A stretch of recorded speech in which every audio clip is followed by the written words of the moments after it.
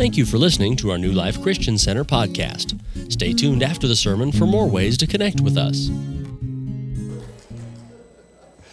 Open in your Bibles, please, the book of Matthew chapter 15. Over the last couple of weeks, we've been talking about harvest time faith. What I'm trying to get you to see is that there is a contrasting difference between natural faith and harvest time faith. Natural faith brings into account all the things you're going through and comes up, and literally today's understanding is human reasoning that brings into that what we think about it, right? And then makes a conclusion. Harvest time faith, on the other hand, looks up into heaven, sees what God is offering. Remember when Jesus said, I only do what I see my Father doing. I only say what I hear my Father saying. He said those things because he was always changing his human, and Jesus was fully human, and forgive me if you didn't know that. You're thinking, wait, Jesus was a human? He was fully human and fully God. Great trick that God does there. And he is fully both. And by the way, a sacrifice had to be in like kind. So he had to be human to be sacrificed for us, or it wouldn't have counted according to the law. And so he couldn't fulfill the law without doing it according to the law. Anyway, so that's the issue. Harvest time faith looks up into heaven and sees what God has already prepared and then attaches that belief system called faith to the harvest that God is showing us. It always happens that way.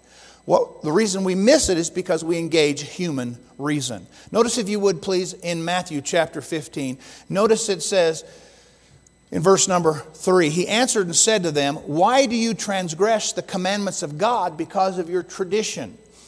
Tradition is filling the gap between the lack of biblical reality. When we don't understand what the Bible says, we will fill it with tradition.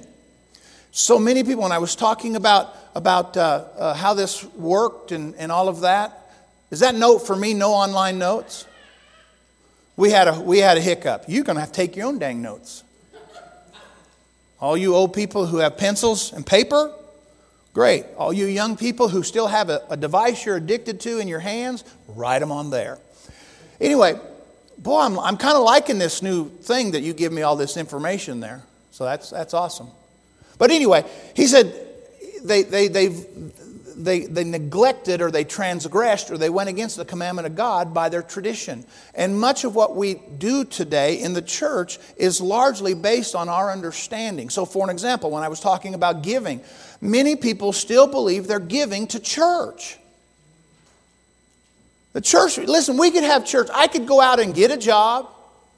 We could open the windows and not have air conditioning. We could cut more windows and not have electricity. In fact, I told the worship team several weeks ago, I said, you need to plan a service with 3 or 4 songs that everybody knows, for the possible idea that we have church someday without electricity. We're going to have church. We don't need electricity to do that. And I'm not a Luddite. I'm not one of those guys that's opposed to technology and improvements and things like that. But I'm just here to tell you, we don't need these things to have church. Church doesn't need your money. But you see, we've turned that into tradition, and then here's what happens. The tradition energizes your human understanding, and you make a decision about how much money the church needs.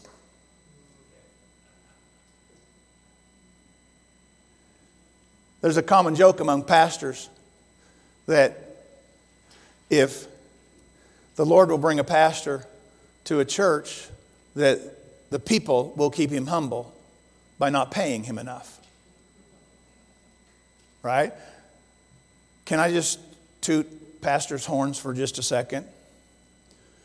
Your anointed pastor, not just me, but your anointed pastor in this area, is as important to you as your doctor or your lawyer. He's more important than your car salesman or the waitress or however, right? You go into a restaurant and you tip people. Why? Because they did something for you. I'm not asking for tips, and I'm not underpaid. Okay? This church got that message long time ago, and they've been a blessing to my wife and I. So don't hear that wrong. This is not a complaint. We live just in an astounding way. But what happens with this is that when people miss it, they'll allow their human reason to come in, and they'll never have harvest time faith.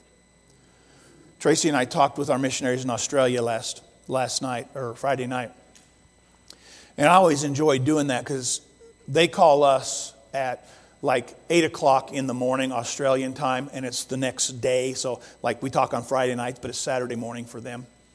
And 6 o'clock for us. And we always have a great conversation, a great talk. We love that.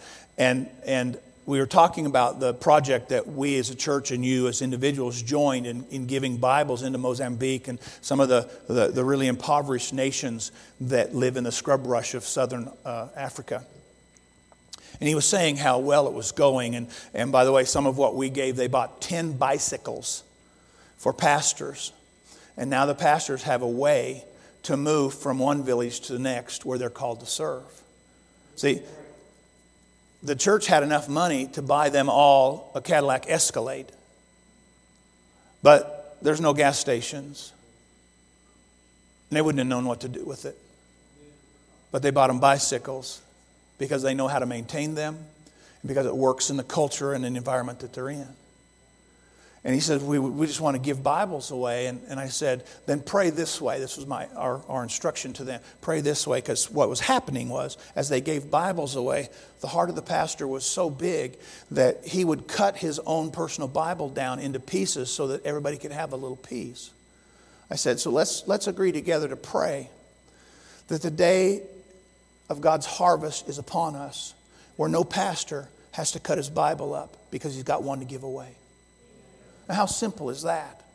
But that's harvest time faith. It says, let's just believe God that every pastor over there has enough resources, and maybe we can be a part of that, where they no longer have to cut Bibles up to serve a village. And let's not just give them to pastors. This happened the last time that you all were involved, and they began to give them to moms. If you give them to a mom, you know who she's going to teach first? Her own children. And if you'll teach the children, they'll change the nation. That's God's harvest. If you say, well, pastor, but that just costs a lot of money. What does it cost to change a nation? And see, we just got to figure that out. We got to quit with the tradition where and part of the tradition that we fight against is being Americans.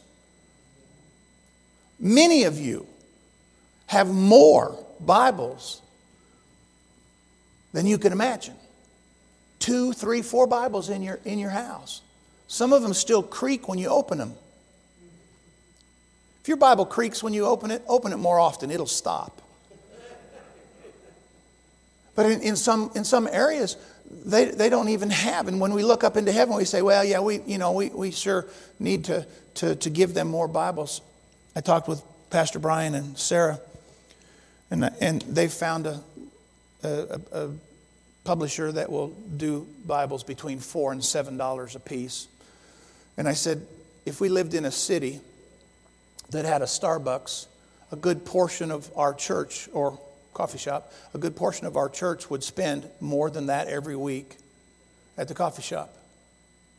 I was in a coffee shop recently, and it cost $32 for 4 of us. That's 5 Bibles. Well, should we not have coffee? No, we should do both.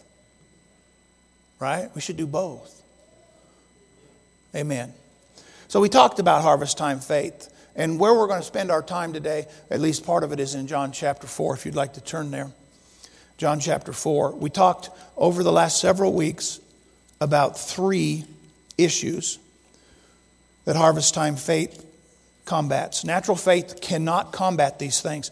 Natural faith cannot lift its eyes up and see heaven. It takes a harvest time faith. You have to believe. The Bible says in Hebrews chapter 11, verse number 6, that without faith it's impossible to please God. We must believe that He is, and that He is a rewarder of those who seek Him. There is a reward to looking up into heaven. It literally is the ability by the Spirit to see what God intends to do. And I know that some of you are going, oh, I've never heard anything like that. That's just crazy. No other church teaches this, that you can see into heaven. It's okay. You're here today. We're teaching it today. You have the ability, as a person who has been born again, who is not governed by your flesh, to see with your spirit eyes. Paul said, I pray that the eyes of your understanding would be enlightened. The eyes of your understanding would be enlightened. Ephesians chapter 1, about verse 17. You can go look it up later. But notice in John chapter 4, it says in verse number 35, Jesus talking, you've got a red letter Bible, it'll just help you. It says, do not say, notice what he's getting ready to tell you to do here. He's saying, don't say this. Don't paint yourself into this corner of only having natural understanding. He says, do not say there are still 4 months and then comes the harvest. Now stop for just a second. What he's talking about here is your ability not to know how things work on the earth, but your ability to know how things work in heaven. And he's saying, don't say this. He doesn't want you to process life through a natural filter. So natural faith says, when we get to the harvest field 3 months, 4 months from now, it's going to be awesome. And he says, do not say that. Do this. Behold, I say to you, lift up your eyes and look at the fields. Lift up, take your eyes off of the natural and look up into the supernatural. And you say, oh, Pastor, you are just crazy as a hoot owl. No one can actually do that. Yes, you can. But you can never do it with your natural eyes. You can never do it with your natural eyes. You know, it might have just been a colossal misspeaking for me to pray over Logan last week and include his wife in the prayer. That could have been just, oh, whatever, you know. I knew they weren't married. I did. I knew they weren't married. I don't remember saying wife, but I got information given to me today that said, hey, this is really funny, Pastor. You said this last week. Well, when you pray, you should pray not with your eyes on the natural, but your eyes on the supernatural. You want to connect with what God is trying to show you and do in your life. But what most of us do through human reasoning is we look at what's happening in our life and we pray, say, God, oh God, oh God, oh God, please, fix this. When in reality, when Jesus was crucified, the fix was already declared. The sacrifice of Jesus fixes everything. There's an answer to everything in this life through the sacrifice of Jesus Christ. Amen? So we looked last week 2 weeks ago, about combating worries. Worry is based on what might happen.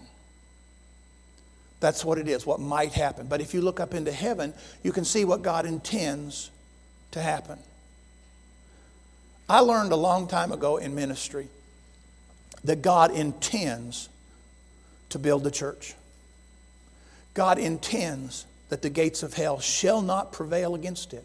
God intends for the church to be a cultural style setter rather than, I don't mean style like what clothes we wear, but rather setting the function of culture. God intends for the church to be that place. We build upon the foundation that is of the prophets and the apostles, and we build that church, and the gates of hell cannot prevail. He intended for that to happen. I'm always amazed when people go to churches and the church is always whining. Oh, you can't believe how hard it is. First of all, if it's hard, it's because you're looking at the right stuff, the wrong stuff. You're looking at the natural stuff. You know, Tracy and I go through some really difficult things. You all are praying for us as we help our family. After this morning's Sunday school, you should be praying for us as we remodel our house. You know, go listen to Sunday school, you'll get that one. But you see, it's not what happens in the natural, because we are doing our best to be governed by the supernatural. To literally be what we see God being.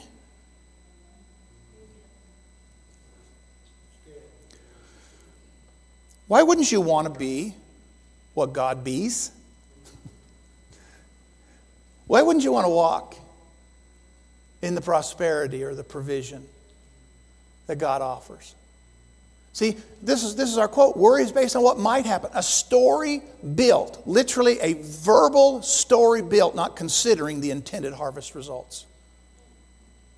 See, when you look up into heaven, you'll learn what God wants, and you'll do what Paul did in Philippians. He says, this thing, I've learned this. He said, I don't speak in accordance with need. He said, but rather I've learned in whatever state I am to be content. He drew a different conclusion. And in fact, when you get to the third, let's just look at that, shall we? I got time. I told you this would be way fun if you would just make it fun. The people who do the best in, what did I tell you? Philippians 4. People that do the best in life are those who make the best out of life.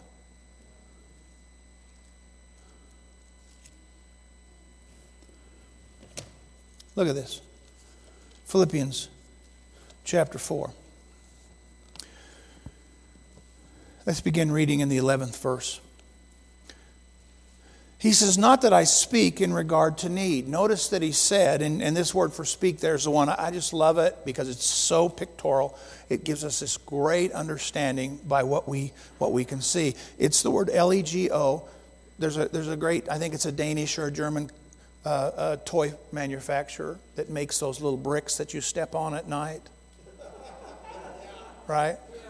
That's the curse that most of us have had, is stepping on the Legos that your kids leave out. But this word for speaking is Lego. It literally means to build a story.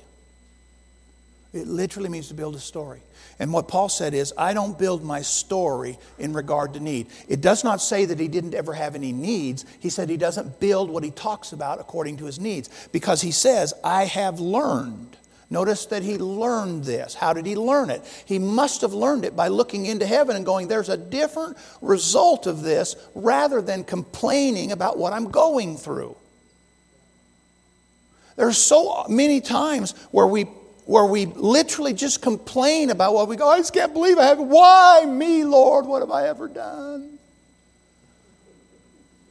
We just complain. And he said, I learned. How did he learn that? How did he learn not to complain? I'm telling you what, he had a shipwreck. He was stoned a couple of times. He was thrown in jail for his belief system. And probably those are just highlights. He says, I learned. How did you learn that? How did you know there was a different way to live if all you ever did was look at this circumstance? And look at it and say, well, I'm in jail again. Terrible to be me, I'm in jail. Oh, pray for me, I'm in jail. Woe is me. When Paul was in jail, he said, I know that God's going to complete a work that he started. And he says, I guess I must be here because even the palace guards are getting saved. That's Philippians chapter 1. I love it. I love it. Notice he says, I have learned in whatever state to be content. How did he get content with being without? Because he goes on to say, I learned how to have a bunch and how to have nothing. And he says, I've learned these things. And I want to show you his conclusion in just a second, because it's the one you have on the plaque in your house. He said, I learned how to be content. I know how to be abased. I know how to be without. Most of us don't know how to be without other than to complain. Does that make sense? I don't have enough beans and weenies. The month is still going and the money has ran out. And we complain. Oh, help me, Lord, help me, Lord. Can I point out to you that God wants to help you from His position of abundance so that you can help others from your position of abundance? Rather than, oh, I need. Gimme, my name is Jimmy. I've learned in whatever state to be. I know how to abase. I know how to abound. Everywhere and in all things I have learned, both to be full and to be hungry, both to abound and suffer need. Now here's the quote that you have probably somewhere in your house, or you are really aware of it. Notice the conclusion that came out of his heavenly learning. He said, verse 13, I can do all things through Christ who strengthens me. Now, either Paul is the most arrogant person on the planet, or he looked up somewhere other than what he was going through and said, that's what I can do. That's harvest time faith. I can do all things through Christ who strengthens me. Right? You know, many of us believe we can do all things through Christ who rescues us.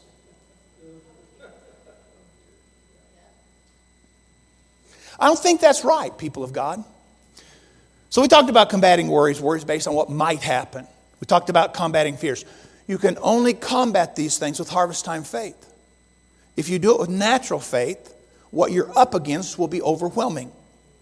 So when we combat fear, remember, they were in the boat and they came to Jesus, which I just love the story. They came to Jesus and said, "Don't you care? We're dying."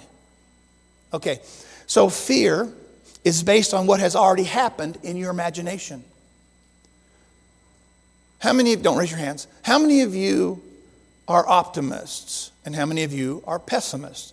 And if you're pessimistic, how many of you, when your pessimism kicks in, that it actually develops a story that makes it worse than how you saw it in the first place?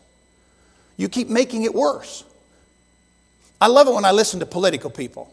Evidently, the federal government is going to make standards for your ceiling fans. And they're going to make everybody who makes ceiling fans make a better ceiling fan to save electricity. Because if we're going to run all our electric cars, we got to turn the fan down. Somehow it makes perfect sense to some. And so the study was that if you make them make a more fuel efficient ceiling fan, that it will save approximately $2.50 a year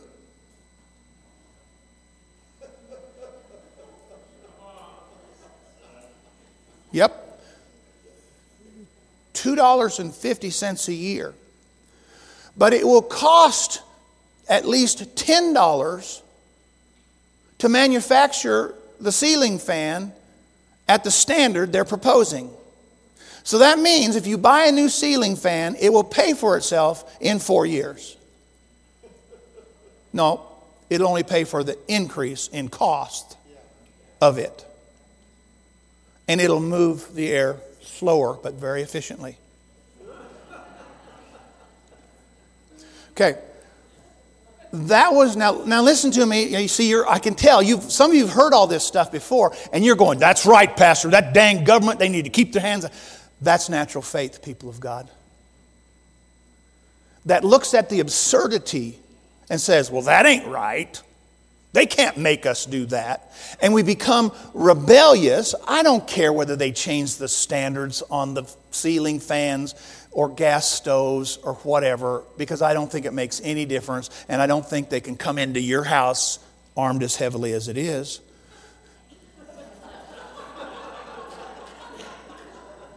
To take your ceiling fans or take your gas stove. It is an exercise in futility. I know that in human reason. Can I point out to you that until China, India, and Pakistan stop burning coal to make electricity for their widgets, we are not going to have any effect on the self-cleaning oven called the earth. Can I also point out to you now spiritually that Jesus promised that there would be 1,000 years of natural rule and reign when He comes back. There's enough whatever we need to function however God intended, which, by the way, He intends for us to function at a higher level than we are right now. See, you don't have to wait for the government to print money. You just need to hook up with God's plan. He'll bless you. Does that make sense? But what do? We energize our human reasoning. It doesn't make any sense. Many of you have known me long enough to realize that I like used luxury cars. The reason I like used luxury cars is that I have long legs, a long torso, and a big head. I need enough room for all those things in the car. Okay, I don't want to be like your Labrador Retriever hanging my head out the window because I don't fit. Okay, so I buy these things. And I want to point out something to you. I had a 1993 Cadillac DeVille. It was like a football field long. You could put 6 dead people in the trunk.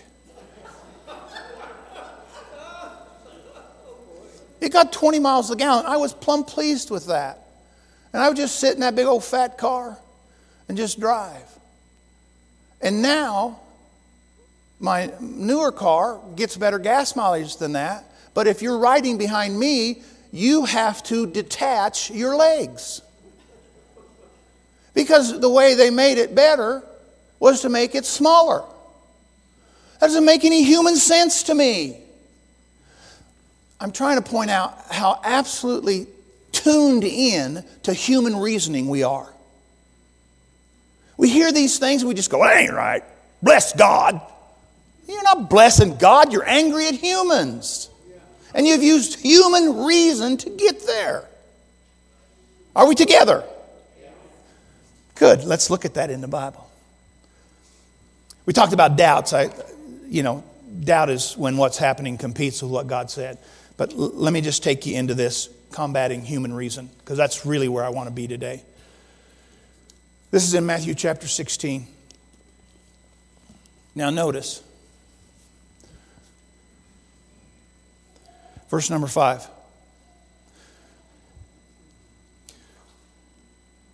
So, can I get, we got time if you're okay with this. Are you having fun yet? Okay, it's pretty good. In context, in chapter 15, they just miraculously fed 4,000 people.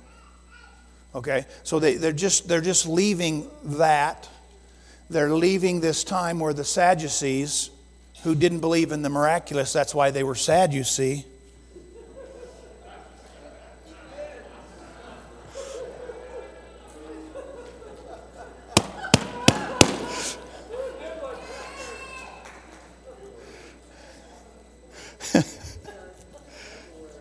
Some of you will never forget that. So they just had this argument about them seeking a sign, and Jesus talks to them about how they see the weather, but they're not even smart enough to understand what God's doing. You say if there's a red sky. That's the context. And then it said, and when his disciples had come to the other side, this is one of those times where Jesus said, let's go to the other side. If you look at this on a map, Jesus almost looks confused. It's about 10 miles by float on a boat from the city that he went to the city he's going to. It's just a little day trip. And he was always telling them, let's go to the other side. And I think the point is that God had a perspective in who to minister to next. The easy way to do that would just be stay on the road and hit. It's an area called Decapolis. There are 10 cities there. So just get on the road, dummy up here, get on the road and go from here to Yuma, to Otis, to what's that little town with the gas station? Plantner, thank you very much. We can evangelize there. We'll go to Plantner, then we'll go to Akron, then we'll hit, it just makes more sense to just hit every town on the way to Denver. But Jesus gets in the boat, floats around, and God picks a different city that's not in order. What is God doing? It would be way easier to do this in order. Just stay on the road. That's human reason. We are so naturally bound by human reason. He got him in the boat. And I personally, if I'm one of Jesus' disciples, and we're getting close to the end of his life, which I only have that luxury because I've read the book, but we're getting to the place of his crucifixion, I want to say, hey, let's streamline this just a little bit. Let's talk about the efficiencies of ministry, shall we? And I want him to stay on the road. Let's just go this way. We know where you're going. You're going to Jerusalem. They're going to kill you there. But it's a really good thing after they get you killed because you raised from the dead. And then you wander around for 40 days showing yourself to everybody. And then you resurrect. And that's when the party starts. Let's do that. I don't know why we keep going across the lake going, can't we just do the next little city, God? I mean, wouldn't that be okay if we just, it's like right here. It's less than a day's walk. That's how they did things. Verse 5, now when his disciples had come to the other side, they had forgotten to take bread. Listen to me carefully. The issue of natural faith always surrounds what you can do. It revolves around you.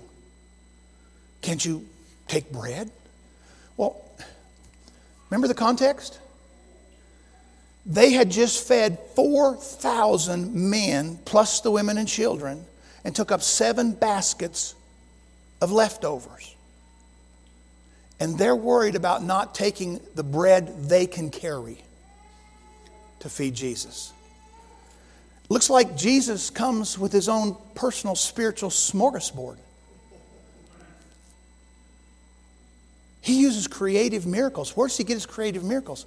You know, when they stole the little boy's Happy Meal on the 5,000 deal, they say, hey, we got a little boy here with like 5 fish and 2 loaves. And he said, well, that'll work. And he took those things in his hands and he held them up to heaven. He changed his perspective and he began to break those and give them to his disciples after the people had sat down in groups of 50. 100 groups. 100 groups.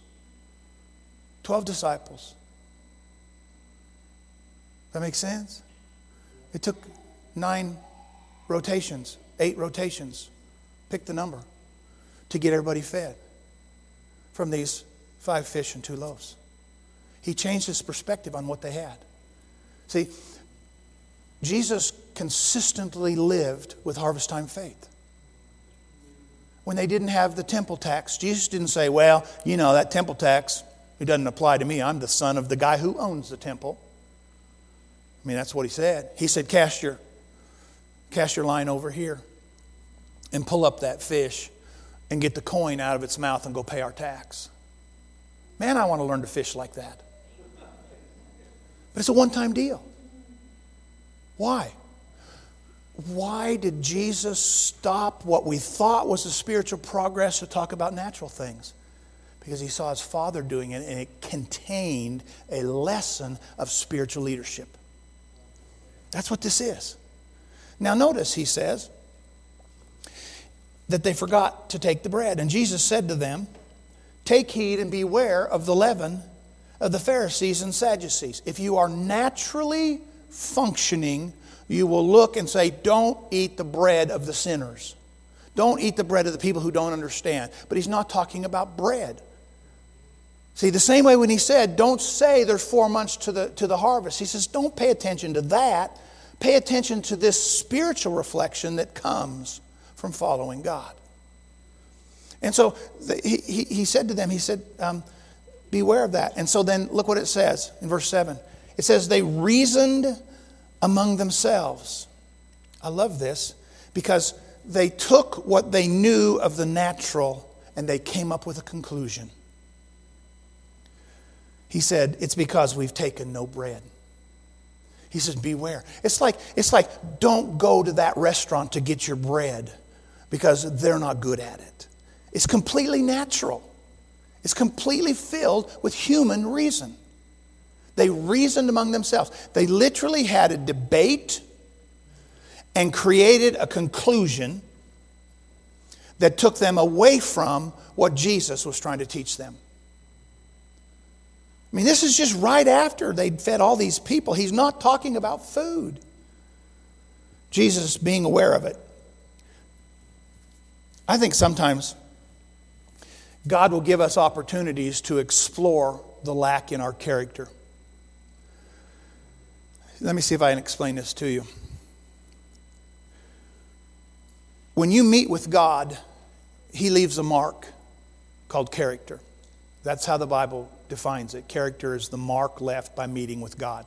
It's the same way if you ever look at jewelry and you see on the little deal, or if you turn your china over, it'll have a maker's mark there and it'll tell you where it was made, who made it, all that kind of stuff. If you have jewelry, it'll tell you the carat weight of your gold or any of those kinds of things. It's called a character. Okay, that's what he was talking about. They would have understood that. So when we have a character deficiency, what God will oftentimes do is take what we're so prone to look at and teach us through that how not to look at it anymore. He'll teach us how to change our character so we have the capacity to carry the harvest of heaven. Are y'all with me? Breathe loud so I know you're living. He will adjust our character so that we can carry the harvest of heaven. He designed us to carry the harvest of heaven. See, that's why he taught his disciples to pray. He said, pray this way. Our Father who art in heaven, hallowed be thy name. Thy kingdom come, thy will be done on earth as it is in heaven. He said, pray this way. Why? Because it increases the capacity for you to carry what's in heaven.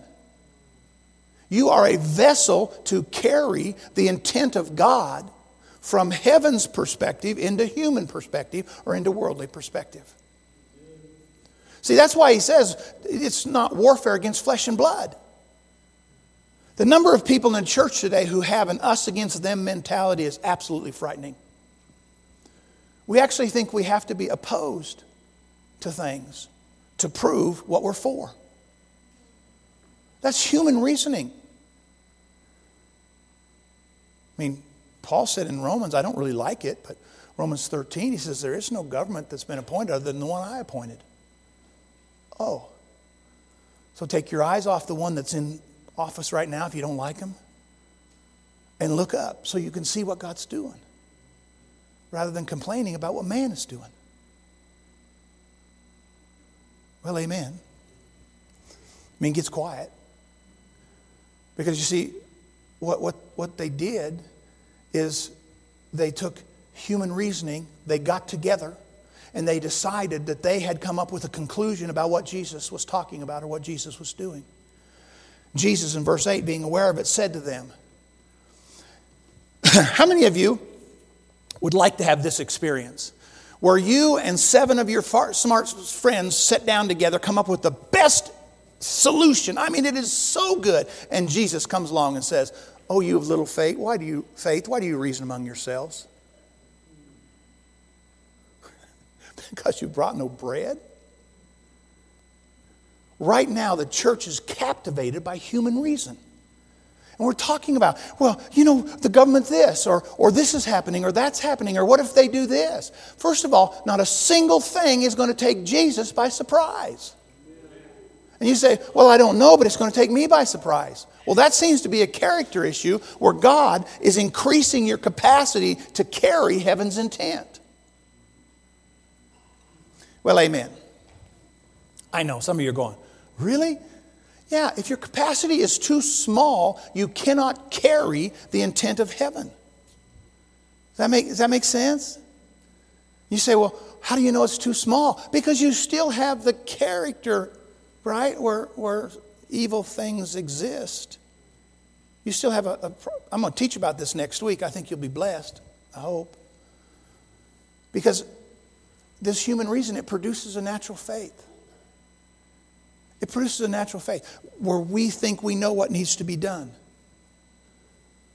Notice it says in verse 8 again, why do you reason among yourselves? Why do you try and bring human understanding? In fact, I have a quote. Human reason brings human understanding to the question at hand, but it's not God's intention of harvest time faith. Human reason, we say, oh, I know what this is about. I know what this is about. Don't you try and convince me different, Pastor. This is about them taking over the world. Did I point out to you that Jesus is building his church and the gates of hell cannot prevail against it? Cannot prevail. It is not possible to prevail against what God is building in the earth today. And we get wound up beyond belief over what humans are doing.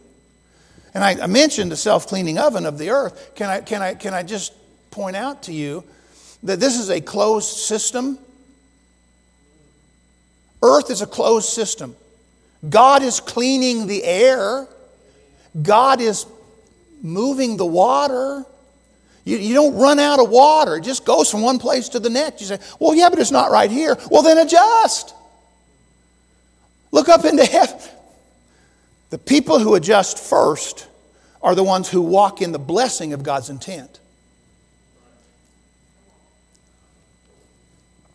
When I realized I wasn't in competition with the other pastors, I've been walking in the blessing of God's intent. God wants pastors to be in relationship. I probably do 3 or 4 a week phone calls, FaceTime, different things like that. You say, well, why do you do that? Because that's what God's called me to do. I looked up into heaven and I saw God using pastors. I went, well, okay, so let's get involved and potentially help who God is using. You say, well, I don't see that. That's because it's not your harvest. It's mine. He says, do not reason because you've bought no bread. Do you not yet understand? Notice that he brings in all of their past experiences, showing them that he took them through those things so they would understand how heaven works. Isn't that awesome? Verse 12. After Jesus, he wasn't talking about yeast. My wife and I love to bake together. And I probably buy things in volumes that maybe you don't. But I normally buy yeast by the pound. A couple of cycles ago of yeast, I had about 4.5 or 5 pounds of yeast. And it just wasn't great yeast. It just didn't work well. And I didn't like it. And what did yeast do? Honestly, I can make 7 or 8 loaves of bread with 1/3 of a cup of yeast. Okay? So I can make a lot of bread with just a little bit of yeast. Why? Because it just goes through and connects and changes the composition of the bread and actually puts into motion the creation of this elasticity that makes bread good. I know how the chemical thing works there. Okay?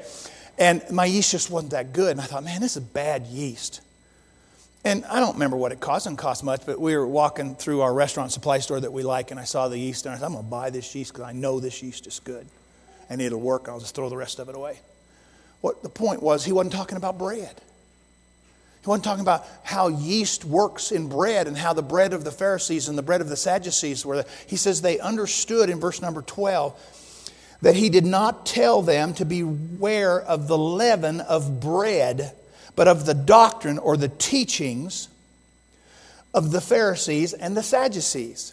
He said, listen, if you don't align yourself appropriately away from religious tradition, and that's what it was. So the Pharisees, they believed in tradition. They're the ones who came up to Jesus and say, why don't your disciples wash their hands before they eat? And there was a ceremonial ritual that they were supposed to go to prove to everybody who was watching that they were clean so they could eat. It wasn't about the eating.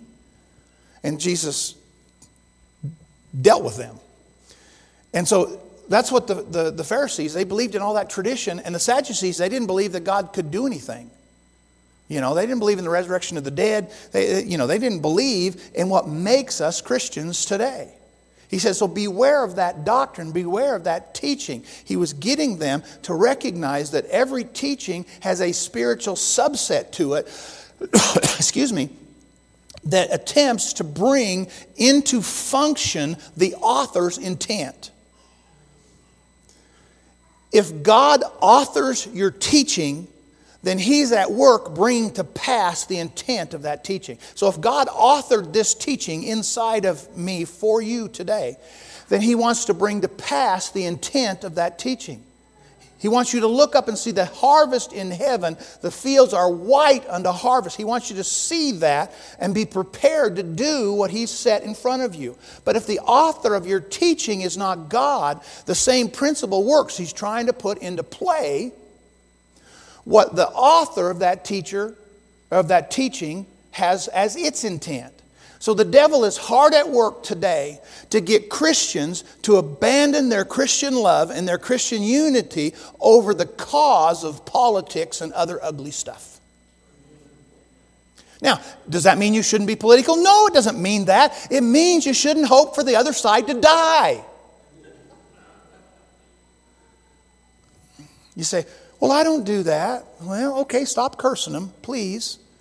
Not because it's hard on them. Right? It's hard on you.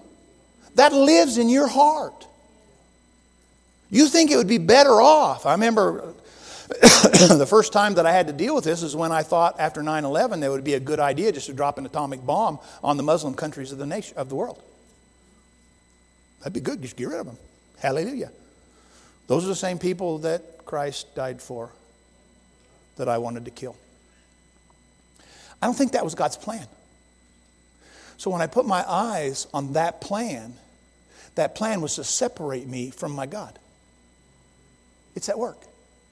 Christians today who are frustrated and angry and not acting like Christ. Why? Because of human reason. Because of human reason. Does that make sense? Notice the Bible says in 2 Corinthians, I'll close with this. Okay, you've had enough fun for the day. 2 Corinthians chapter 10, verse 5, just write this down in your notes. It says to take every thought captive, every imagination captive.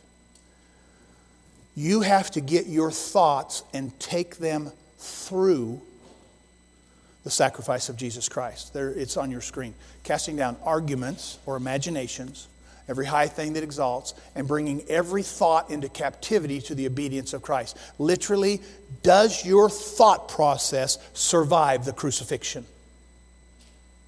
Does your thought process survive? See, human reason is what God's trying to get out of us in many cases. And it will not survive the obedience to Christ, the death of Christ on a cross, the crucifixion of your thought life. And if you need help with the crucifixion of your thought life, just think back on what you might be thinking in the last 10 minutes because I went too long. I know it happens in church where people go, is that pastor? Is he done yet? I mean, praise God, hurry up, pastor. I'm getting hungry. You know, it's 20 minutes from the church to the nearest restaurant, and we got to go, and I'm kind of tired, and, you know, I'm tired of sitting here. And human reason just kicks in naturally. We got to take thoughts captive, not so that the pastor can preach longer, but so that you can get out of the preaching what God intends for you to get, which is the accomplishment of what you saw in heaven on the earth. Amen. Did you get it? Human reason will keep you focused on what you believe should happen on the earth rather than what God has already set in motion on the earth. Being done on the earth as it is in heaven. That's what he set in motion. Amen? So put up my last quote, would you please? Harvest time faith is a result of surrendering to his plan rather than striving to complete it. See, we believe that God's called us to complete some things, but in reality, nothing can stand against what God is building in the church. No government, no evil, no darkness. It cannot prevail against the intention of God through the church. Amen? Amen. Stand with me. Come on, music team. Praise the Lord. Thank you, Father. I hope you learned. I hope it made sense to you. Come back next week when I'm sure you'll be blessed beyond measure when I meddle in your character deficiencies. Amen. Father, thank you today for this time, for teaching us by your word, for helping us, Father God, to see that natural faith cannot compete with, cannot conquer human reason. Natural faith doesn't do that, but harvest time faith looks into heaven and sees what God wants to do, what Jesus is saying. And then they say, I can do all things through Christ who strengthens me. We've learned those things, Father. We take the harvest time faith and we say nothing is impossible to those who are following you. So we thank you for it today in Jesus' name. Amen and amen. Thank you for listening. To subscribe to our podcast, search New Life Eckley in all of the major podcasting apps. Audio and video of our sermons are posted at newlifeeckley.com/live, and you can watch sermon slices weekdays on social media. Search at New Life Eckley. Our main service is at 10 a.m. Mountain Time every Sunday. Thanks for listening.